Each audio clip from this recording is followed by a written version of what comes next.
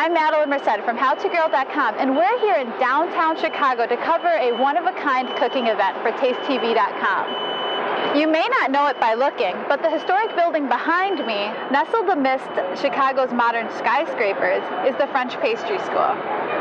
Within its walls are the storied kitchens where master chefs refine their craft and instruct tomorrow's kitchen prodigies. It's no surprise then that Barry Callebaut, the world's largest manufacturer and supplier of fine chocolate, has chosen the French Pastry School to host the U.S. team to one of the culinary world's most prestigious events, the World Chocolate Masters Competition.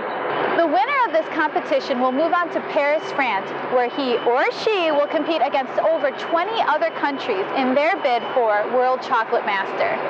This leg of the competition is not open to the public, and we've been given special permission to go inside and cover it. So what are we doing out here? Let's go inside and have some fun.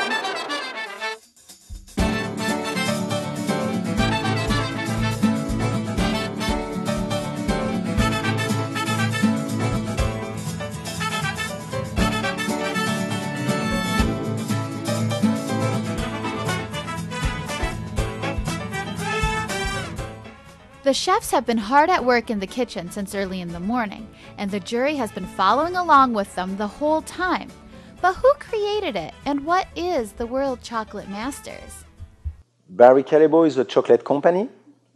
We produce chocolate for professionals using the chocolate.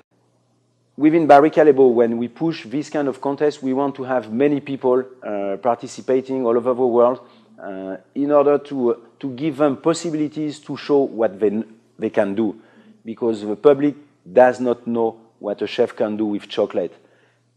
The idea of the national selection is to select the best candidate to represent his country for the final. The final will be in France in October 2007. I joined the World Chocolate Masters because I knew the people at Callebaut. I've known them for a few years now, and I started doing competitions, and they said to me, "Oh, why don't you try the World Chocolate Masters?" In addition to celebrity judges Gail Gand, Art Smith, and Elaine Roby, the other jurists are masters of their profession and have a passion for competition. I have competed before.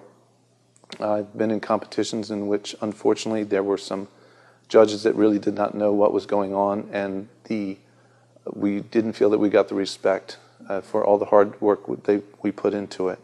And I'm very proud to be on a part of this jury for very, very good professionals who can give these competitors their great respect and have been in their shoes before. The piece is obviously looking for cleanliness, technique. I want to see different disciplines of chocolate. I don't want to just see everything molded or everything carved. There's so many different things you can do with chocolate, and actually to see how creative they can be. But what does winning the World Chocolate Masters mean for a pastry chef's career?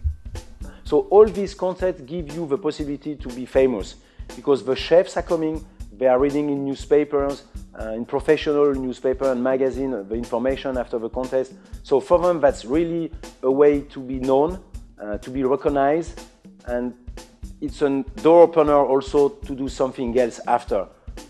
The Chocolate Masters helped my career fantastically well. It's you know, I've had interviews with people in the UK and there's magazines, and the profile is absolutely fantastic. To reflect the real world of a pastry chef, the competition, in addition to taste, is comprised of 3 tests, which are hand-dipped pralines, mystery box of ingredients, which they received 15 minutes before the competition, and completing a chocolate sculpture with the theme National Myths and Legends. Triumph or tragedy, it's going to be over in a few hours, so just push it to the finish line.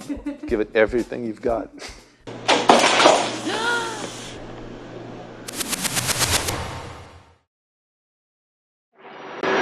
Stay tuned to HowToGirl.com and TasteTV.com for more exclusive coverage of the World Chocolate Masters. Remember, everything is easier when you know how to.